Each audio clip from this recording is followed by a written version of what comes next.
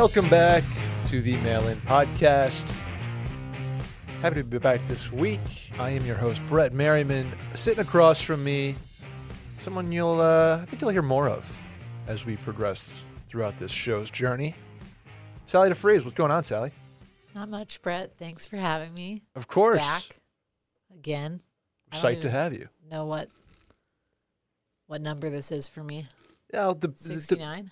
It could be. It could very well be number 69. We were talking before the pod, and we were like, Randy, can you make this look good on camera? And Randy obliged, but we're fighting a little paleness over here. I mean, we both have like the real fair skin, the pink undertones. Yeah, and by fighting paleness, it's like that's just a lifelong fight. It's a lifelong fight of paleness, and honestly, PSA, wear your sunscreen. What is going on with sunscreen these days? Oh, are you talking about like that? Yeah, is sunscreen worse for you than the sun? Well, let's get into this off the top. Okay, so from what I have gathered, and I haven't done very much research on this, mineral sunscreens tend to be a little bit better for you and for the environment. So like zinc-based stuff. Okay. The issue with that is it's usually thick and very white. So when you're wearing something like that, it makes you look even paler than you are. That's exactly what we need. So that's called a physical barrier versus what other sunscreen use, like a chemical barrier. So when you're using chemical barrier sunscreens, those are using chemicals to block out UV filters or to filter UV versus when you use a mineral base, it's usually zinc oxide, some other minerals sometimes that are physically covering your skin. Okay. And keeping you from getting UV rays. So I like that explanation. Mm-hmm. Let me ask you this as from the layman's point of view. Should I be not using my big orange banana boat SPF 30? Here's what I'm going to say. No free ads. Is it the spray kind? Oh, totally. Yeah. I love a spray sunscreen. Not only now they're finding that there are certain carcinogens in them. Oh boy. Some studies are coming out with like carcinogens in them. I think the last one was like, I'm going to mispronounce it, something that started with an O. Mm-hmm. There was a bunch of people thought were like clean sunscreens, like Supergoop and some other stuff. Oh boy. But some of these also are very, very child friendly labor to the environment and the Great Barrier Reef. Oh boy. Yeah. Because you're just spraying shit into the air. Mm-hmm. So mineral sunscreen's your friend. Okay. But here's the other take is any dermatologist worth their weight is going to tell you that using sunscreen, even if it has what they think are trace carcinogens in it, is more important than not using sunscreen and getting skin cancer. I would say, yeah. Right. I would say it's a trade-off, right? Do you want the carcinogens in the long run or do you want them right now? With the sun. I mean, take it with a grain of salt. There are like certain specific chemicals that you do not want, like benzene, things like that. But the latest study I was reading about this on Instagram the other day. So like, again. Grain of salt. And I haven't read the study itself. A lot of brands got outed for using a certain chemical that they found to be carcinogenic. And who knows? But I would say use sunscreen over anything. If you're trying to be friendlier to your skin and your body and the environment, use like a zinc-based sunscreen. But honestly, in a pinch, if like banana boat orange SPF 15 is all that I have in my arsenal, I'm using it. Yeah. Are you one of those people that your beach bag has like 9 different ones at this point? Because every trip you would go on, you just kind of like, oh, I'll grab this. Yeah, but I'm one of those people too, and this is like me outing myself for being bad to the environment, but I can like go through a whole can of sunscreen in like a day by myself. Like I apply it so religiously. Right, you're cognizant of your skin. Right. And as am I, us being fair-skinned folk with blue eyes and light hair, right? So we have to be on our sunscreen game every day. But yeah, I could go through one pretty quick. Yeah, I'm a big Australian gold guy right now. Nice. Give myself a little bit of a bronze. Yeah. It shimmers too. I think it's for girls, That's but cute. It's embarrassing. You mentioned zinc in sunscreen. Has any mineral or Element had a bigger 2 years than zinc. Oh no, zinc is hot, having the hot in the most streets. moment. Like, not only is it great for physical barrier sunscreens, but also huge for your immune system. Yes. So take your zinc, people. When you dropped the last March, you sent us a text. You're like, go get this. I couldn't find the zinc anywhere. Yeah. I couldn't find it.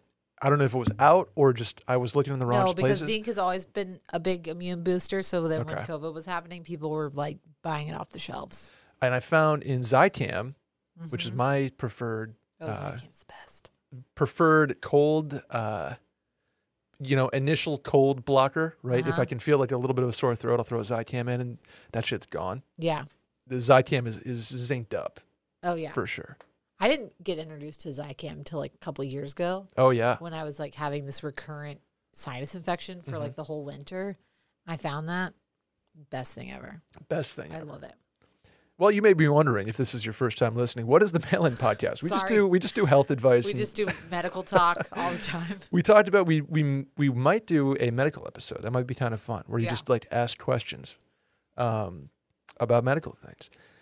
We do our best to answer your questions. It could be medical. It could be anything else, because you run into situations in your 20s or 30s that you need help with. And we are here to do just that. Get a laugh in, maybe walk away with something useful.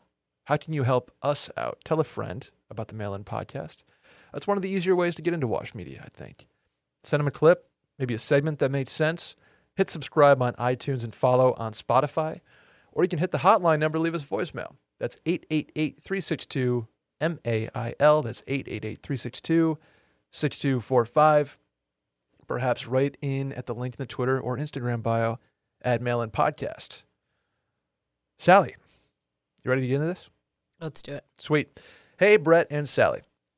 I've been living with my girlfriend for over a year, and we've split rent and bills evenly while I pay for all of our dinners/drinks when we go out together.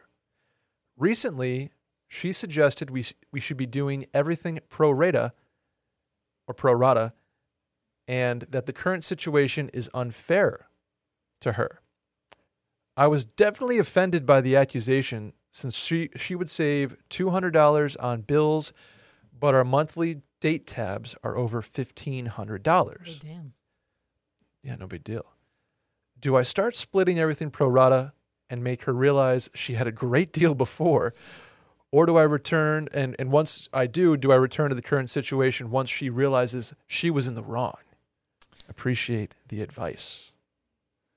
So she would save $200. She would basically save, so I'm guessing pro rata, meaning proportional as to incomes. So right. She's like, you should be paying, say it's $1,500 a piece.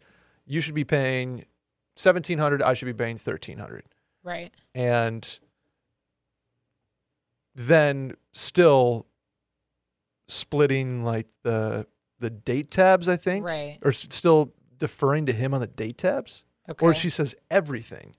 I think she's meaning everything, because then he's saying basically if they go to that, she's going to end up paying more in the long run. Yeah, so she's saying because of my income, I should be paying less on rent, but we can pro rata the date tabs too. And so she thinks that's going to be a better deal because she doesn't realize how many date tabs they rack up. They're balling. $1,500 a month. That's go, guys. What's that for a weekend? Randy doesn't know. It's like little less than $500 a weekend. Yeah. No, $375. Yeah, pretty good weekends there. Yeah. I think you say okay, and then watch her be like, oh shit, this is a bad deal. I agree, it's a bad deal. Also, I kind of think that this is, obviously, if one person's straight up not working, and the other person is, that comes into play. But for me, when you're living with a roommate, it's not your significant other. You're not like, I make less than you, so you're going to pay more. Yeah. It only makes sense if you are the roommate with the bigger room. But it sounds like they're probably living together. So they are living together. They probably share a room, share all the equal spaces, so they equally pay for it. To me, that's how you split. if you and I are living together and you have the master and I have the shitty side room, obviously totally different, proportional to what you're getting. But the salary thing is dumb to me personally, because guess what? You're gonna have to pay where you live anyway. And if you weren't living with your boyfriend, you'd be paying your equal share. Yeah.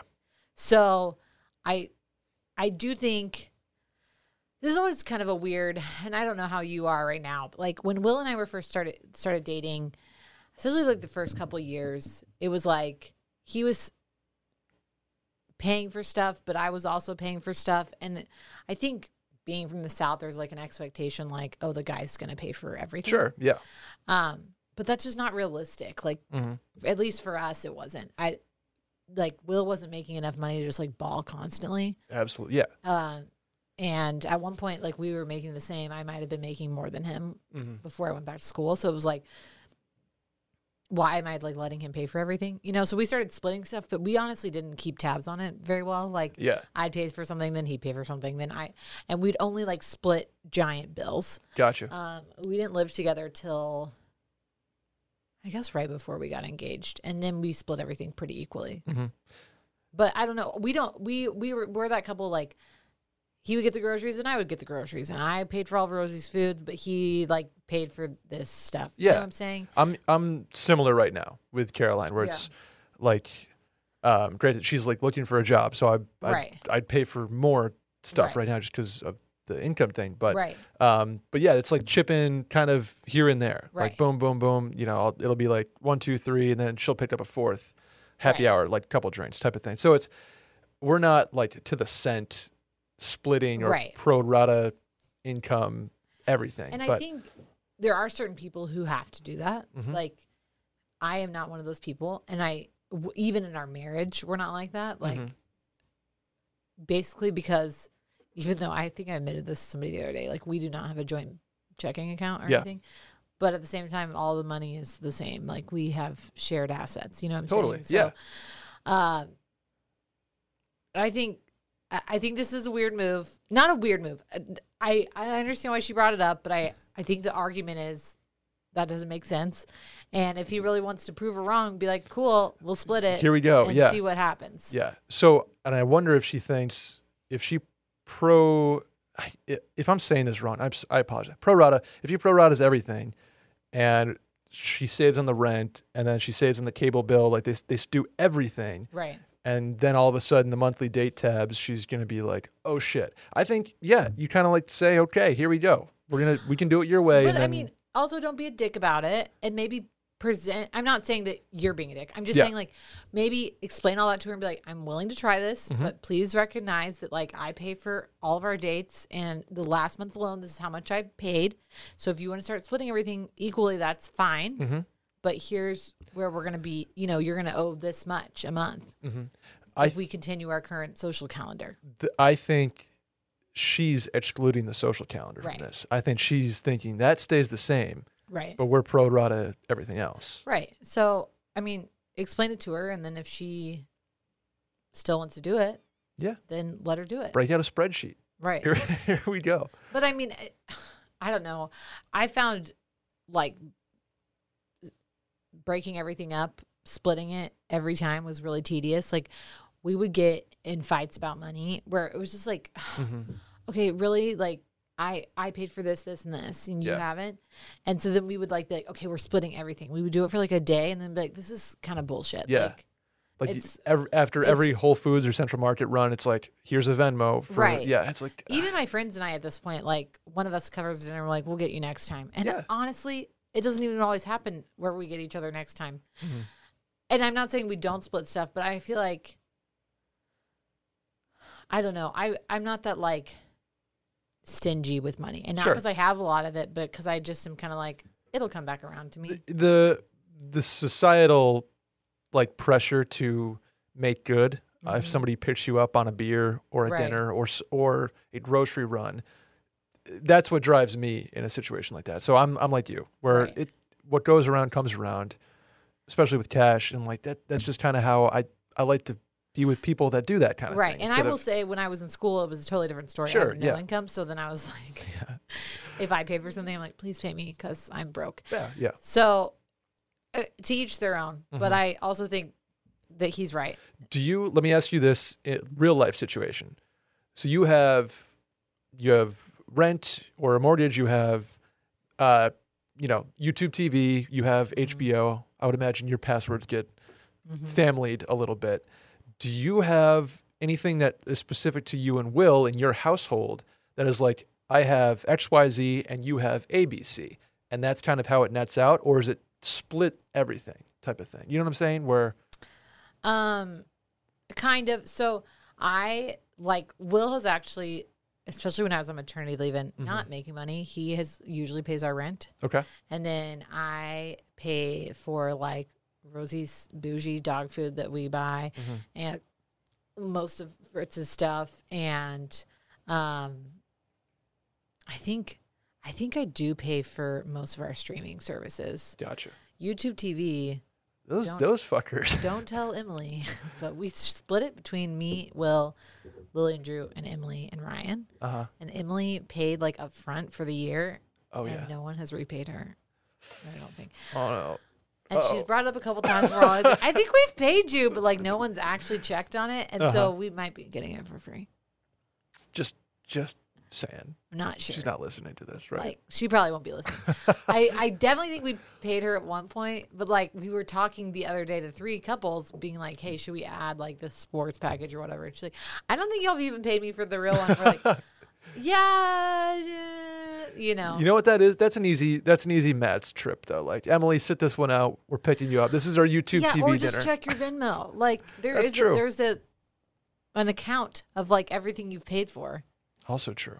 True. Be smart with your money. Don't be stingy. If you're a not in college kind of person, right? I think that's kind of. If you can afford to be. Yes, if you can afford to be. You know where or what I do when I'm watching YouTube TV, Sally? I usually like to enjoy a Vizzy or two. Oh, do you? Have you seen the new Vizzies? I have. The watermelon. They came to our abode like last week. Oh, yeah? Yeah. Have you dug in yet? I did have one. Okay. Last Friday while the boys were in New Orleans. Hashtag the boys. The boys. And it was delightful. Delightful, right? Yeah. Because the issue was that we live next to the lake and I was watching all these people go to the lake and I was stuck inside with our son. And I was like, I kind of want to be at the lake right now, but I can't take this baby to the lake. So I popped open a Vizzy. Also, watermelon is like my go-to summer. Like I love everything watermelon. So this is really up my alley. Okay. That's the new flavors. The watermelon flavors are dope. I like Vizzy because when you're walking down a grocery store aisle, especially the seltzer aisle at this point where everybody and their brother has a hard seltzer, Vizzy's just there with the orange box greeting you like, hey, check this out. Yeah. It's easy to see in a sea of others that are all white, gold, all these colors. You got Vizzy. It's the only hard seltzer with a superfruit acerola. Yeah. Everybody knows it's acerola eating season. 100 calories per can, and it's just enjoyable. The flavors are unbelievable, whether you're doing the OGs, or you're doing variety pack 2, the lemonades, or the watermelon. The lemonades go. The lemonades, no offense to watermelon, the lemonades are my favorite. I will say this, too. I have tried my share of seltzers. Okay. You've been around the block a little bit? I've been around the block. Okay. And I'm pretty picky about like the flavors. Even non-alcoholic seltzers, I'll be like that. Okay. Vizzy definitely has the best flavor. Let's I'm go. not just saying that because they're a sponsor. I'm legitimately did drink it before. Yeah. Because sometimes either there's not enough flavoring and you're like, it's way too much carbonation, or it's like way too sweet and it's just syrup, and Vizzy's just right. Vizzy's like just right. Yeah. Take it from Sally deFries. Vizzy is just right. Whether you're on the boat, whether you're at the golf course, maybe just on the patio. Maybe you're inside of your apartment and pretending that you're outside. Alone on the couch and there's a baseball game on, like I did last night. Right. Vizzy's there for you. And at 5% alcohol by volume, 100 calories, like I said, and 1 gram of real cane sugar per can, every sip of Vizzy is more exhilarating than the last. Do me a favor. Upgrade your hard seltzer to Vizzy. And to find out where you can purchase Vizzy, go to VizzyHardSeltzer.com/washed. That's VizzyHardSeltzer.com/washed to find Vizzy in your area, or to get updates on our latest flavor droppings and more. Flavor drop, excuse me. Sign up for our emails at VizzyHardSeltzer.com/subscribe. That's VizzyHardSeltzer.com/subscribe. Subscribe. You must be 21 plus to enjoy. How about a voicemail, Sally? All right. Hey, Brett and mystery guest person. It is Half Asian Alex from Columbus. Hope you guys are having a great week. Just calling to see at what point do you start unfriending or like committing with friends that are just flaky and boring and like they try to only do things when it fits their schedule, and then sometimes they bitch about it, which is great and fun to explain to them why. But you know, everyone's like saying it's hard to make new friends, but it's also not easy to just like tell people that you suck as a friend or you are really bad at hanging out. So I know I've done all over the place, but when is a good time for you to just start dropping them and start overly committing to hanging out with somebody all the time? And how do you go about it? Love the podcast. All right, this one's Alex in Columbus kind of says, we talk about a lot on this show making friends in a new city. But how do you go about dropping friends in a new city? Well, one thing he said is, when is the time? The time is when you're calling in to a podcast wondering how you should drop the friends. Those guys are toast. Clearly, if you're wondering enough to call in, it's time to kick these friends to the curb. Yeah. Right? Absolutely. And I'm not going to name drop here, but in my quest to gain more friends in Austin, you meet a lot of people. Mm-hmm. And when you meet a lot of people, you're like, oh, that's a one-time thing. Right. And sometimes it's a 2 or 3 time thing. And then you're just like, I don't think we're going to connect in the future type of thing. Right. No, it's only one person so far in Austin. So I'm not like. Name names. I'm not naming names. Is it Randy? I would. It's not Randy. No, my boy Berto, who I met, who's a fan of the podcast, shouts to Berto. I'm going to be friends with him forever. That's a friend. Like, what if he thinks otherwise? What if he's? That's why I specifically am name dropping him, because we've hung out like 3 or 4 times now, and but he's sitting on his couch right now, wondering how to like avoid you. Yeah, I know. I hope not. Sorry, I'm just hope kidding. not, Berto. But no, he's been great. But yeah, it's you get to a point where, okay, you've kind of made the few steps to gain friends and gain a friend group. And then there's a couple stragglers who are like, hey, what do you want to go? You want to go paddleboarding this weekend? I'm like, no, I don't. And my method of choice, toxic as it is to not answer. So and I feel bad. Yes. Yeah, it kind of depends on the reason why you don't want to be their friend anymore, right? Like, for someone who's flaky, I think just giving them a taste of their own medicine and being flaky towards them is maybe not a bad move. Okay. And I can't imagine that he's just talking about people that are new friends. Sometimes you grow up and you've been friends with people from college and you're like, maybe I don't want to be friends with you anymore. 100%. Like, people change their paths, change their priorities. Maybe you became friends with somebody because your ex was friends with them, and now it's awkward.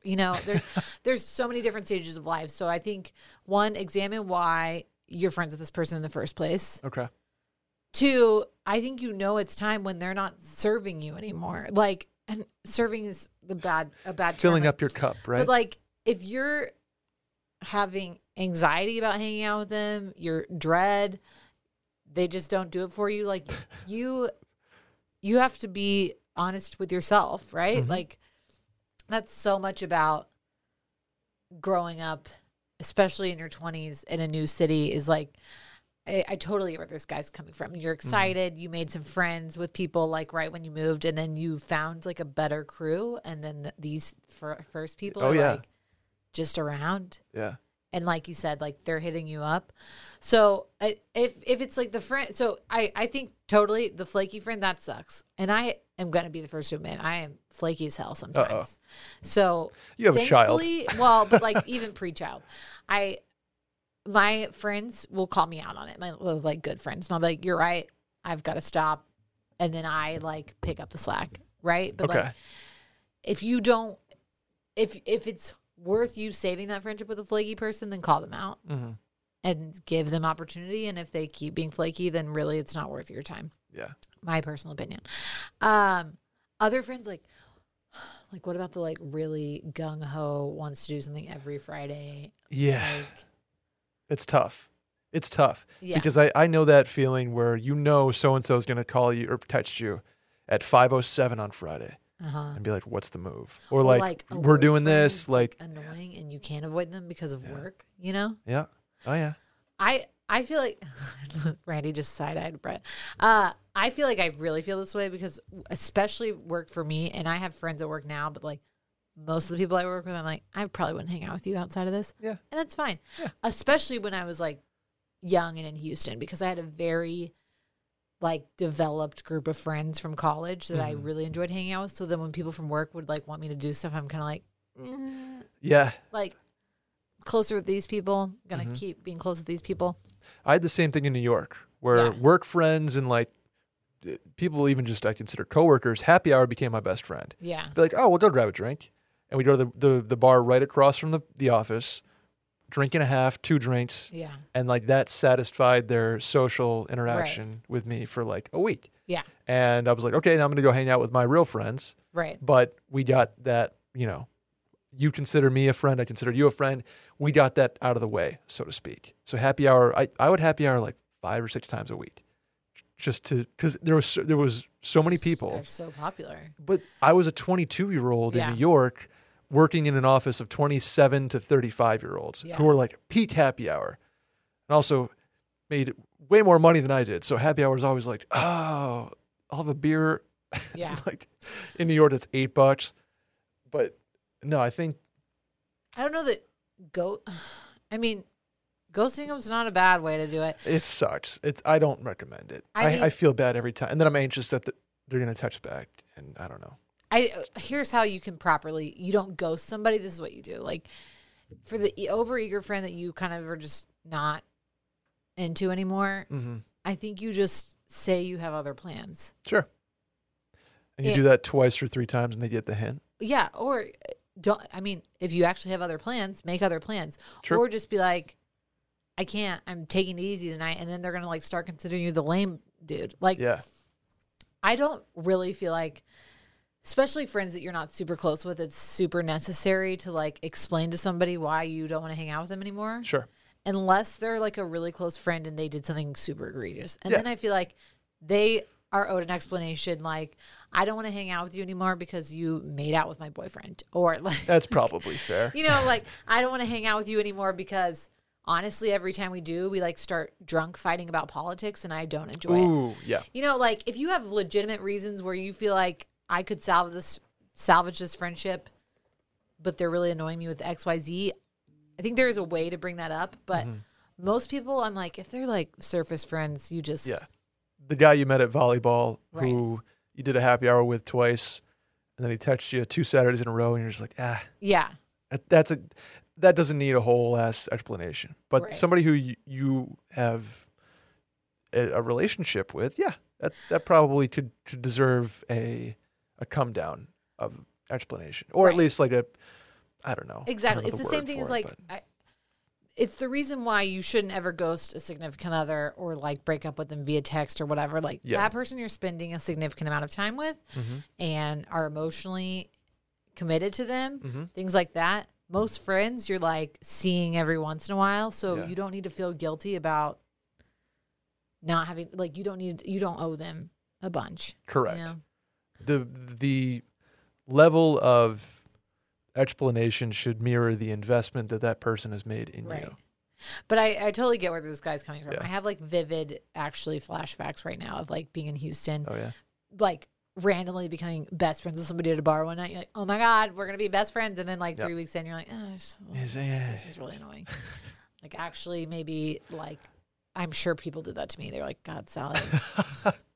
It's like, what's the same? This girl's got to chill out. Put out the energy in the universe that you wish to receive. Yeah. And it's like, I'm the annoying one. Yeah. I think we did a pretty good job on that one. Randy, you were listening for that one? I'm just kidding, Randy. We love you. Let's go to the next one, Sally. Hey, guys. I am currently planning my wedding, and I'm getting depressed that I'm not one of the cool girls that will have 10 bridesmaids and 15 people on her bachelorette party. This process has made me feel lonely and sad about not having as many girlfriends as I'd like. Will I look like a loser if I have a smaller wedding party and bachelorette party? Do you have any advice to not feel so sad about that in this otherwise exciting time? Yeah, you're a badass no matter how many people you have on your bachelorette party or bridesmaids party. Correct. These people that have 15 people up there, do you think they really need 15 people up there? No. They're best friends with 3 or 4 of these people. Mm-hmm. And if you have 3 or 4 people on your bachelorette party or in your bridesmaids bridal party, excuse me, I couldn't find it there. It's all about who you love and trust and are the closest friends with. It doesn't matter if it's 2 or 20. Yeah. I think you're going to have a great time with the people that you're closest with. And the numbers shouldn't matter. Correct. I totally agree with this. I also get it. So sure, yeah. Being one of a person that I will say I have a very huge post-college friend group. Sure. Obviously, right after college, when several of my friends were getting married, I was part of weddings where we had huge bridal parties and would go to bachelorettes with 20 people on them. Yep. I loved it. At the same time, I was in people's weddings that I literally don't speak to anymore. Right. I was one of 10 or 12 bridesmaids that I don't actually speak to the person anymore. And not because of we had a falling out. It's just because probably shouldn't have been in the wedding in the first place. Yeah. You know what I'm saying? Yeah. I've also been part of weddings where I was literally one of 15 bridesmaids and she's my best friend. Yep. So it is what it is. I feel like I could count on 10 fingers people that I talk to almost weekly. Mm-hmm. Probably 5 fingers that I talk to almost daily. And that I feel like is a pretty big number. That's a lot of commitment to keep up with that many people. Part of the reason that exists is because we have a group thread. Mm-hmm. And that's the only reason why I'm in constant communication with these people. Sure. Part of that goes back to being in a sorority at UT, and part of it goes back to the dorm that I lived in. Most of those people I'm friends with for that reason. But at the same time, I look at Will, whose main friend group is his best friends from high school and who he grew up with.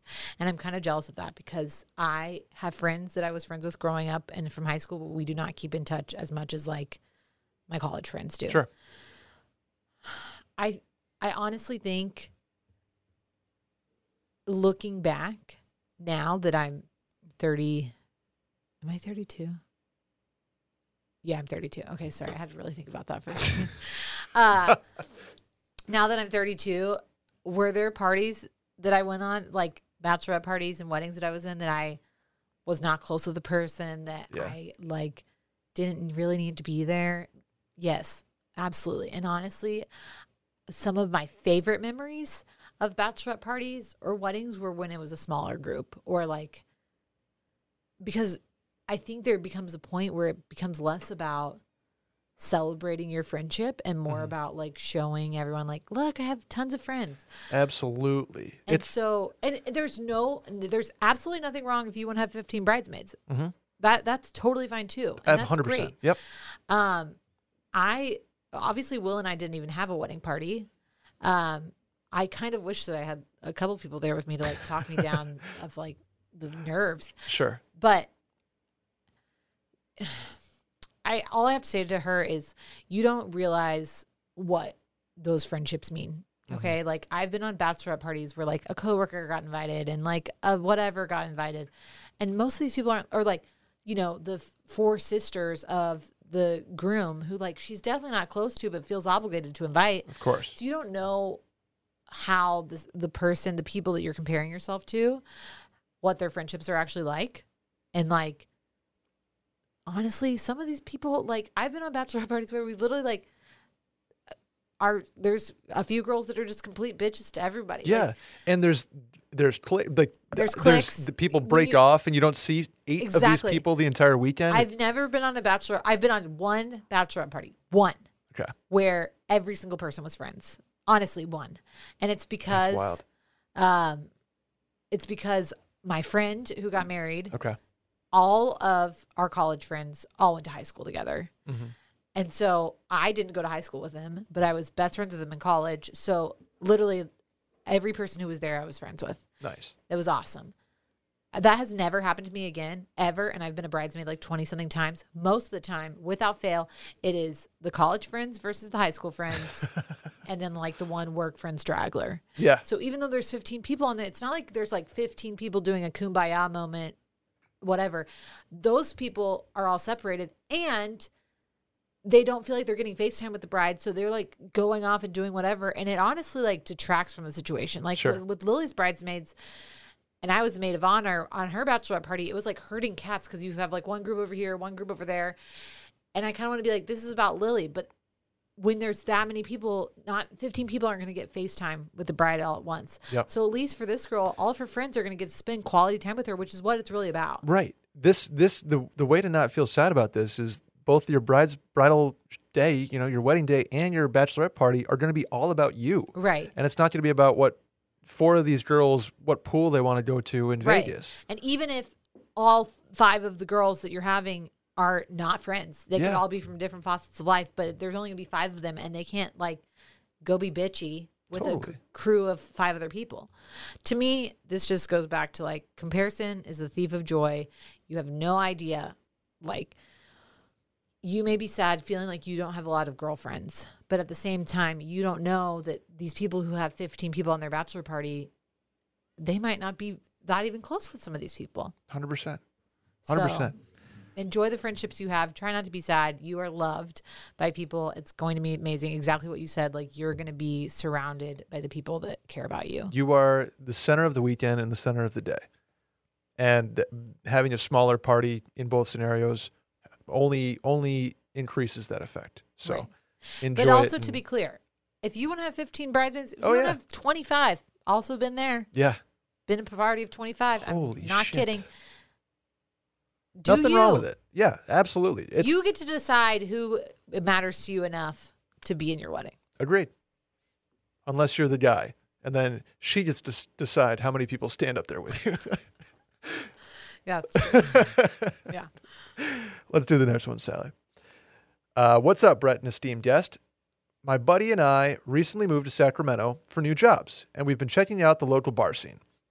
Last night, we ventured into our first gay bar. As straight dudes. The vibes in there were immaculate.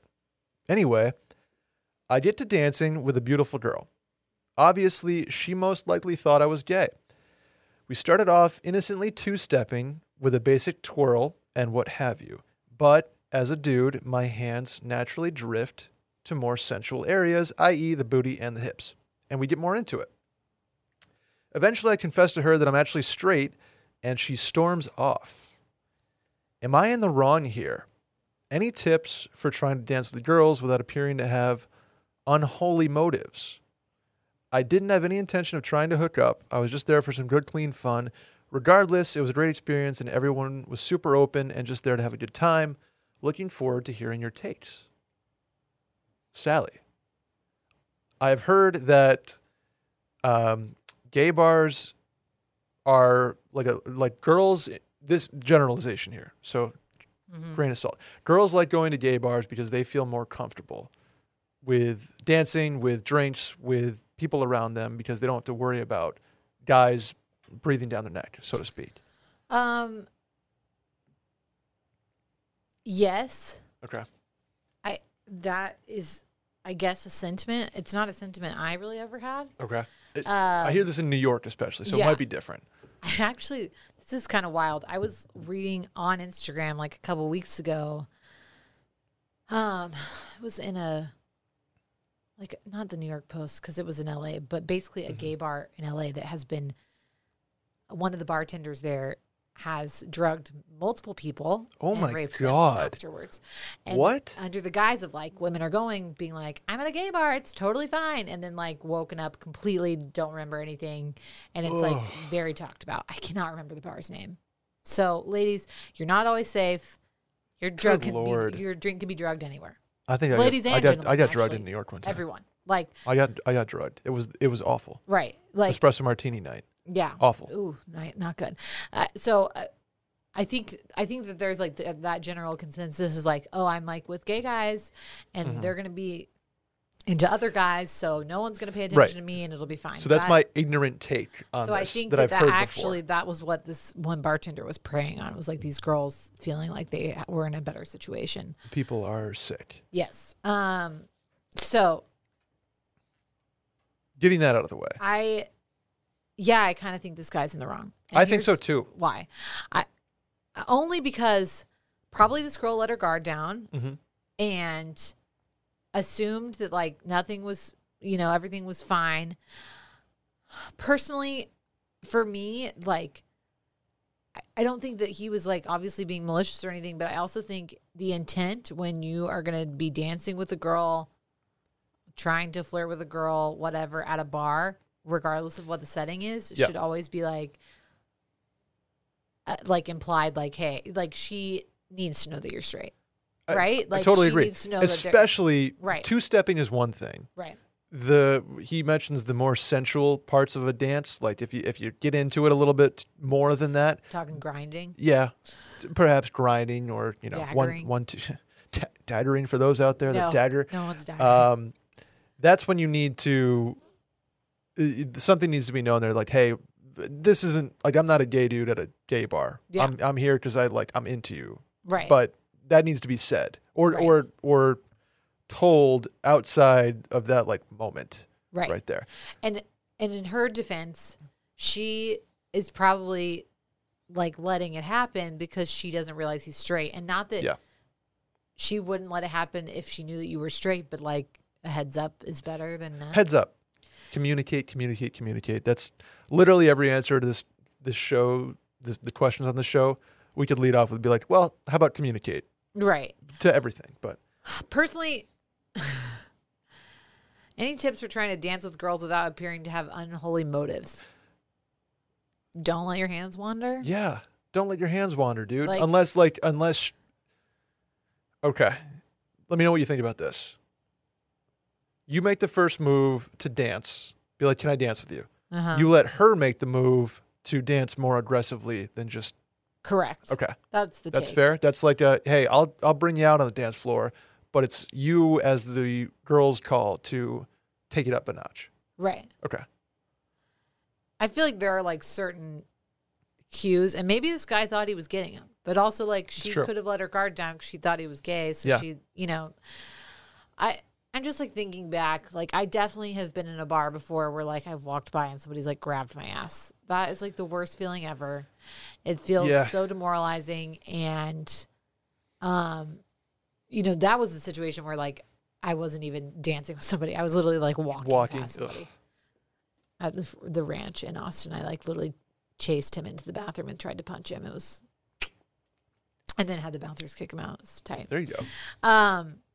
So obviously I would like to say to most people, I think that like use your common sense. Like what signals is she giving? Consent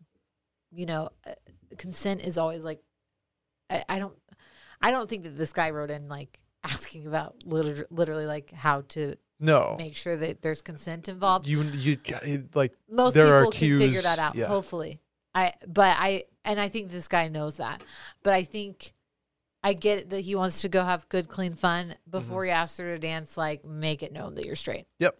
If you're especially just at the gay bar, just because of the setting. Like, if you're in a regular bar, she's not going to assume that you're gay. It's your responsibility to like lay out that you're straight. Yeah. If you say, hey, you want to dance? She's like, sure, let's two-step. By the way, I'm straight. Yeah. So this is not like and she's like, okay, we'll two-step and then clap it up and see you later. Right. Exactly. Yeah. I haven't gone out to like a dancing, like a grinding situation, and I don't know how long. Oh, man. Yeah, I know. Probably college. I don't think I've been to a gay bar since college.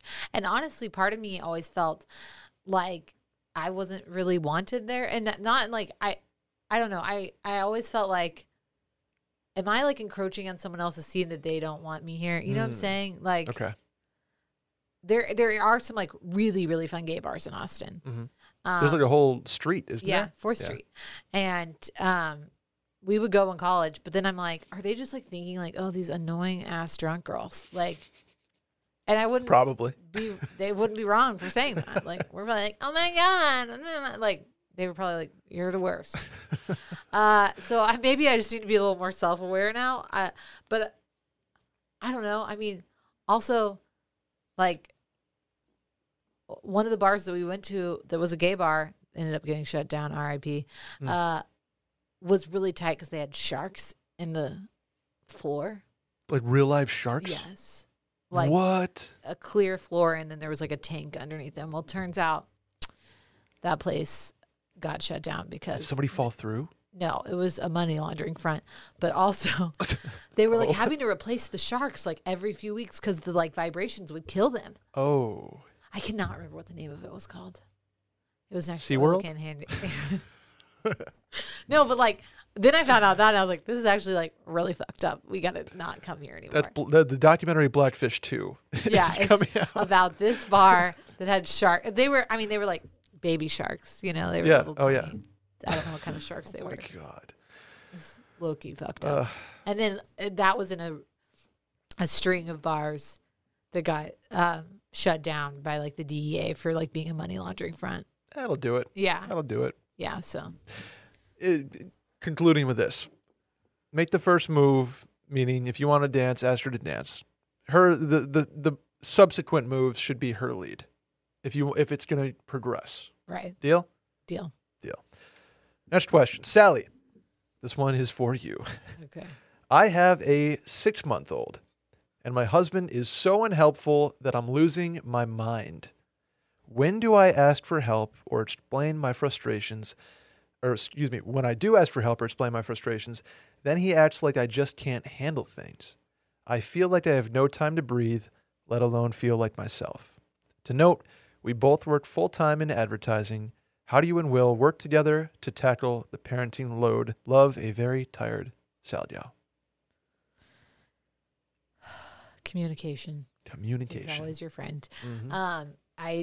If there are any parents out there that haven't struggled with this, like, hit me up and tell me what your secret is, because this is so common, especially with a young baby. Like, I think so much is internalized between each person that they're not like, I don't think, even though Will appreciated what I was doing, sure, it's so hard to understand what the mother is doing. Like, you have given up your entire body, being, soul, life for a child. To create this life. And on the flip side, like, you have to also realize that your husband, partner, is trying. You want them to feel like they're on the inside. So I've had friends struggle with this. We struggled with this. Not only are there like, part of the reason that we struggled with this was because I am a big type A person. I like control. So like, I would try to handle everything. Okay.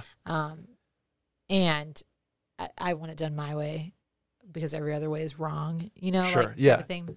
So if you would do, like, Will would try to take something off your plate. Right. You'd be like, no, you're doing it wrong. Correct. Let me do it. And then over time, that gets to the point. And then it just turns into like me doing everything. Right. Couple things. One, when you ask for help, be specific. Okay. Like, don't just be like, can you help? And I did this. I think everyone does this. My mother does this, and it kills me because I'm like, what do you want help with? Like, she's like, I just need your help. And I'm like, give me specific tasks. Like, yes. So give specific tasks. Like, can you go change his diaper? And can you go to start the laundry? Like, specific things. Men are not mind readers. Neither are women, by the way. Okay. So in every relationship, this doesn't even involve parenting. When you want something, ask for it. Yes. And ask for specifics. Like, don't, like, if you want to be taken on a date, say that to the person. They can't just read your subtle hints like we think that you can. Because turns out y'all are real dumb, and so are we. And we all just sit there like trying to sidestep around what we actually want. No one says it. So number one, start with that. Two, if at one point when Will and I were raising Fritz in like the first 2 weeks, I looked at him, and I was a nurse. I am a nurse. I was a pediatric nurse, and I'm very comfortable around babies. So like, it was easier for me to just take over when we were changing his diaper, or we were feeding him or whatever. But also he had to learn. Totally. Like, well, let's learn. So at one point I looked at him and I was like, I don't want to offend you. You got to just we got to make you more comfortable with him. Yeah. Also, because I think any guy that's like handling a baby for the first time, you're like so afraid you're going to like. Terrified. Or like hurt them. The or next like thing. Break them. So you're like, oh my God, like what do I do? So literally I would be like, okay, don't get offended. Yeah. Here's how I like to do it. This is what we do. Mm-hmm.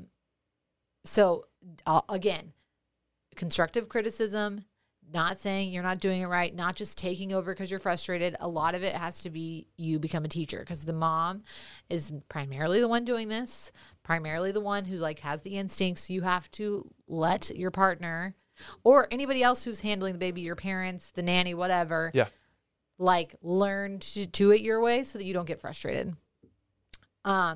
Number 1 and 2 are those things. So asking for help, specific things, and teaching them how you want it done. Yeah. The last thing is couples therapy. Sure. Get a therapist. Honestly, I think both parents always feel like they're doing more than they are, or they're carrying the load. Mm-hmm. Whether like it's taking care of the kid or being the breadwinner or, you know, trying to like keep up with your social calendar, someone always feels like they're doing more. I can't even tell you, like we hung out with friends recently who all had kids and like all of us were bitching about the guys and all the guys were bitching about us. And like, we don't even like, all of us are like in really successful, stable relationships. Yeah. And you're still like, and you like can't even wash the bottle right. Like it's dumb shit. Like, yeah. The only reason I say that is because she said, I feel like I have no time to breathe, let alone feel like myself. That's really hard. And many of my friends, myself included, have like felt like you are not yourself when you're postpartum. Sure. Usually that fog starts to lift around 6 months. And then most people report like at a year mark is when you really feel like, oh, I'm like my human self again. You're back. And working full-time makes this a million times harder. So enlisting help of relatives or getting childcare, whatever. And then honestly having a frank conversation of like, here is what I need. Like, here's what I need you to do. Here's what I'm going to do, and splitting up stuff. And then also taking time for yourself. And everyone said that. They're like, take time for yourself. Yeah. Make sure you're getting you time. You're like, oh, okay. Like, when am I going to do that? Right. But honestly, it's so important. So even like once daily, handing the baby to your husband saying, I need 15 minutes. I'm going to go. And then you can have 15 minutes. Sure. Yeah. The practical side of me is like, is there a checklist? Is there a like all of that logic it will never work. Goes out the window. After like, one you day. have all these like you like look at your friends who are struggling before you have a kid and you're like I'm so in tune with my emotions, I'm gonna kill this. And then you have a kid and you're like, you feel like your head is cut off from your body. Yeah. So I truly think a lot of these life lessons can be applied to everything, and I don't even listen to my own advice half the time. Mm-hmm. But you have to communicate to your partner how you're feeling, and not just like I can't do it all. I'm not myself. I need time. Like you need to. I like the specific part of what you say. When you come home from work, or when we both get home from work, we each need a second. So you take your time, then I'll take my time. Make it very. Like lay it out like you have to for a kindergartner, for both of you. Yeah. I totally agree with that, because I could see, no offense to this person, I could see him saying, I just need more time. I need to be myself. I can't do it all. That doesn't get you anywhere. In the mind, obviously something's wrong, but the guy's going to need more than that. Right. Because he can't read minds, like you said. And unfortunately, like, we are one of the first generations that like has split parenting pretty equally. Yeah. If you talk to like your parents, and your mom might say like, I did everything and your dad didn't do anything. Like, again, there's so much more being said, because you know what? Guess what? The dad's probably like doing a lot behind the scenes that you don't realize. I think people aren't honest with themselves about how much work goes into a relationship alone, let alone like a relationship once you add a kid. But it's hard. You're going to only hurt yourself in the long run if you internalize everything and then just like let it fester. Totally. Communicate. Yeah. Communicate and do. We could just answer every question on this podcast is like, just communicate. I swear. And Sally, that's been like a huge thing over the past 2 years for me. You know what helped me is going to therapy. Yeah. Like, honestly, I needed someone to teach me how to communicate Sure. better. Yeah. Because so much of it is like learning to identify your own emotions and then using that to communicate with your partner how you actually feel, which a lot of times we think we know how we feel and you really haven't like sat there and done the personal work, you know? Totally. And it's hard to get past that for like a lot of the times you feel built up or there's a wall that you don't feel like breaking down because you know that that's an hour long whatever. Right. And so you just kind of brush it off. It's a job. It is a job to be in a relationship. It is a job to love yourself. It's a job to all rewarding jobs, right? But jobs. It takes work for absolutely. All of us. Yeah. Wow. That's gonna do it for questions, Sally. All right. Do you have before we end this podcast? That was awesome, by the way. That is, I obviously I don't know anything I'm talking about when it comes to children, but it's cool to hear that you do and people do, and I'm sure that'll be welcome advice to a lot of the people on this podcast. That if it were me and Randy tackling that question, it would be a bit of a different story. Love to hear Randy's takes. Just kidding, Randy. You're gonna be a great dad one day. He is. He's great with Parch. When Parch comes in and chills, they play video games. But that'll do it for questions. Okay. Before we get out of here, do you have any shower thoughts that you've cooked up? Or I can do mine first. You do yours because like literally all like my whole shower thoughts lately are like the most basic things. Like mine too are like geopolitical issues and perhaps refugee crises and maybe spiking cases of a certain variant. I don't know. That's what's in my brain. You could get my real shower thoughts and just like me. I was like, yeah, we'll do. I was thinking about giving a real shower thought like that, and it's like, oh, you know, my mom or my dad's sick, my mom passed. Like, there's a lot of other shower thoughts that I could go into, but I'm just like, let's keep it light here. So, like, if we're keeping it light, like, what I actually thought about in the shower was like, shit, I need to get a pedicure so bad. Oh, okay. Literally. Okay. Let me ask you this: when you say pedicure, does that mean you get? Is that just nail polish, or pedicure is like they like soak your feet and they do the fishes thing, where they bite the dead skin off of you? No, I mean like that is a thing in like Greece, but like no, it's not like a usual. You don't just like go into a nail place and they like have fish biting the skin off your feet. It's built up in my head then. You should definitely go get a pedicure, Brett. No, pedicure is like soaking your feet and then they like will slough off the dead skin and they like, you know, clip your cuticles on your toes and then they usually give you a massage, which is delightful, and then they paint your toenails. Have you ever had like a cranial massage? Yes. That might be the best massage on the planet. Yeah. That's half the reason why most girls like go get their hair done. It's because they give you like the cranial situation. Yes, so great. Head massage, by the way, for those who are like, what's a cranial massage? Still that, I think. What's that? I think it's still a cranial massage. Yeah, okay. Head massage. Oh, I thought you were scalp massage, whatever scalp. No, that's my shallow shower thought. My nails also need to be done. My like real deep one is, I mean, you could just get on my Instagram and I have done myself the vaccine influencer. Go see Sally's Instagram. And you know what? I've been tempted to do this, and I will do this on this program because I understand where people are coming from when they say getting on somebody, whether it's a friend, a relative, a parent, for not getting vaccinated. By going at them and calling them a moron, I don't think is the right way to do it. It's not a good idea. And so I welcome advice or questions if anybody out there wants to know more, is hesitant, or is anti. I'd have a conversation, right. And I'd like to keep it friendly because I have a lot of friends who aren't, and it's Like, okay, how do I have a conversation that's productive here? That was honestly so maybe that's a good shower thought. Yeah, are about is like help me understand. Yeah, where you're at, and I will say that only about this because I think you can always go back to that when you're like arguing with somebody about politics. You're like, well, I just want to understand what your viewpoint is. But like, honestly, most of the time you're just trying to push your own viewpoint on people. It's cliche, right?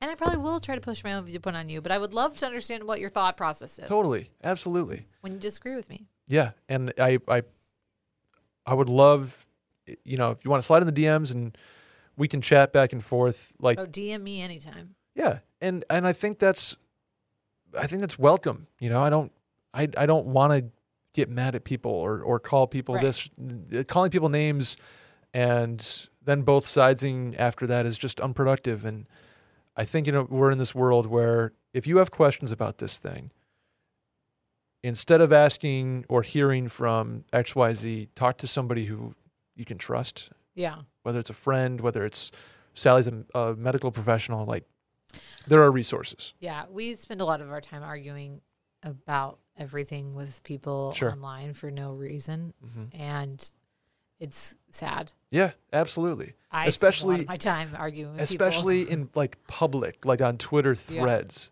Yeah. I just, and I get it, but if you want a venue that's not public and won't be screenshotted, right? Like slide in and let's talk. I will say that on Instagram, people have been like mostly supportive or like actually DMing me with questions. Yeah, when I posted about vaccines on Twitter. Yeah. Oh. Because people can just like literally search like vaccine. Right. And then you have like real intense people coming at your neck that you don't know. And you're like, oh, shouldn't have said anything. That was, and I love Twitter. I do love Twitter, but wow, people can really like come at you without wanting to have an open conversation. Sure. They're just like there to kick you. Twitter is a cesspool. But it's a great cesspool. It's a great cesspool, and I'm addicted to it, but it is a cesspool. Yeah. What's your shower thought? So keeping it light, somebody asked us what's the most overrated restaurant in Austin, Texas. And I have an overrated dish, and I've talked about this on Circling Back, and that's the Bob Armstrong dip. Yeah. I like Matt's queso better plain. Really? Yeah. I love it. Don't get me wrong. I just think, and maybe it's probably because I'm not a huge guac guy. Yeah. But I would do queso and even at the beef. I do forget that you don't like to stir it. Yeah. Yeah. Okay. Yeah. So, but I'm not saying Matt's is overrated. I think the most overrated stuff is like a Torchy's tacos type of thing. I would say that, but Torchy's is really not that overrated. But again, tacos and quesadillas and chips and salsa are hard to be like, oh, it's super overrated. They're all similar. If people, there is a camp that says Maudie's is overrated. I know what I think is the most overrated thing. What? Franklin barbecue. Okay, so I can't even say that because I haven't been to Franklin's. Oh, okay. Yeah, I think it's overrated. I think the brisket is fine. Yeah. But that's that. I can't even think of a place where I'm like, There's some bars and cocktail bars. Actually, I have an answer. Wu Chow. Wu Chow is overrated. Ooh, okay. I love soup dumplings. They're great. But like to me, same thing about like your thought about tacos and quesadillas. Most Chinese food, like you're not reinventing the wheel here, okay? Mm-hmm. Soy sauce is delicious. Put it all over everything. Like, yeah. I love soup dumplings. They're delightful. Okay. But hello, Trader Joe's, pretty good. Very good. Soup dumplings go. Whole Foods pot stickers. Yeah. Ugh.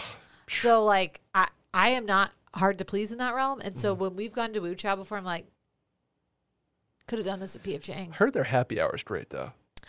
And I'm not shitting on Wu Chow. I just think in general it's harder for me to appreciate Chinese food. Okay. That's like fair. Nice Chinese food places, because most of the time, like I want it to be like hole in the wall, and I will be very happy with that. There you go. So I think that's my number one. Do you have any bars that are overrated? Yeah. Spill. Zanzibar. Oh, see, I haven't been to Zanzibar either. You have to go. Yeah. One time, but Zanzibar is overrated. Okay. It's $17 cocktails in cool glasses and mugs, like tiki mugs and stuff, but it's very overrated. See, and I think Austin has a lot of stuff like that right now. Yeah, the hot in the street stuff. There's a lot of like, there are some hot in the streets. Sammy's Italian, for example, that I'm like, wow, that lives up to the fucking hype. Yeah. Because that delivers. Yeah. But then there's the new, like, you see the Bachelor in Paradise cast there, and you're just like, ugh. Or like P6 is like an Instagram. I hate P6 bar. I don't hate it. There's a lot of places in Austin that are doing that right now, like, and charging an absurd amount of stuff for like fun drinks that you can go to like some Staples and be fine. P6, for those listening, is built on the floor of a parking garage, and they try to dress it up with like flowers and Mediterranean food. It looks like it's just trying to be like an Instagram. It's a really cool location because you're looking over the lake. You're at a Radisson. Yeah. I mean, it's not the Radisson anymore, but it was a Radisson. Right. Here's my underrated take. This will always be underrated, and it's not even in Austin, but you mentioned... Okay, sorry, go ahead. Then I have a question for you. You mentioned Zanzibar. Yeah. If you're in Houston, go to the Heights and go to Lalo. How have I never been to Lalo? I'm talking to Caroline specifically here. Caroline, if you're still listening, how have we never gone to Lalo? I literally lived like 2 blocks away from it when I lived in Houston, like the last year that I was there. Yeah. You walk in, it's like so dark, so cold, smells like lime. It's delightful. Okay. And I think actually the last time we were there was right before Circling Back started, and Will got recognized, and our friends were like, "What's happening right now?" No way. It's my favorite place in Houston. It's like I think at one point it was for sale, and I was trying to convince Will to buy it and turn it into a month. I love Lalo so much. It's so good. Wow. Okay. I've heard they're like the probably the 10th person that's been like, oh, go to Lalo. That's so funny. I wonder if there's like a story that I just haven't heard from Lalo. The Caroline's like, yeah, we can't go to Lalo. But my question was, you went to Fix the other day. Oh yeah. How did it go? It was really good. It was good. Okay. We got the biscuits. We got hush puppies. Yep. And then Caitlin and I both got this like fish on like some swimming corn thing, and it was really good. Oh, all delightful. Okay, good. Yeah, I didn't know. I didn't see if like a pic or an Instagram story or anything from it. So I was curious if you went and or liked it. So no, we did go and we did like it. Okay, I meant to text you. Thanks for your ex. Of course. Yeah. That'll do it for today on the mail-in. That was fun. We went long again, and when I said this, like, it's probably a quick episode, right, Randy? Okay, we'll see you. We'll see you guys next week. Please subscribe, rate 5 stars, give us a review, and tell a friend about the podcast. Hit the hotline number to leave a voicemail. That's 888-362-MAIL 888-362-6245, or you can write in at the link in the Twitter bio at Mail-In Podcast. Sally, before we go, where can the folks find you? They can find me on Instagram and Twitter at Sally deFries. Sally deFries. We will see you guys next week. Bye-bye. Bye.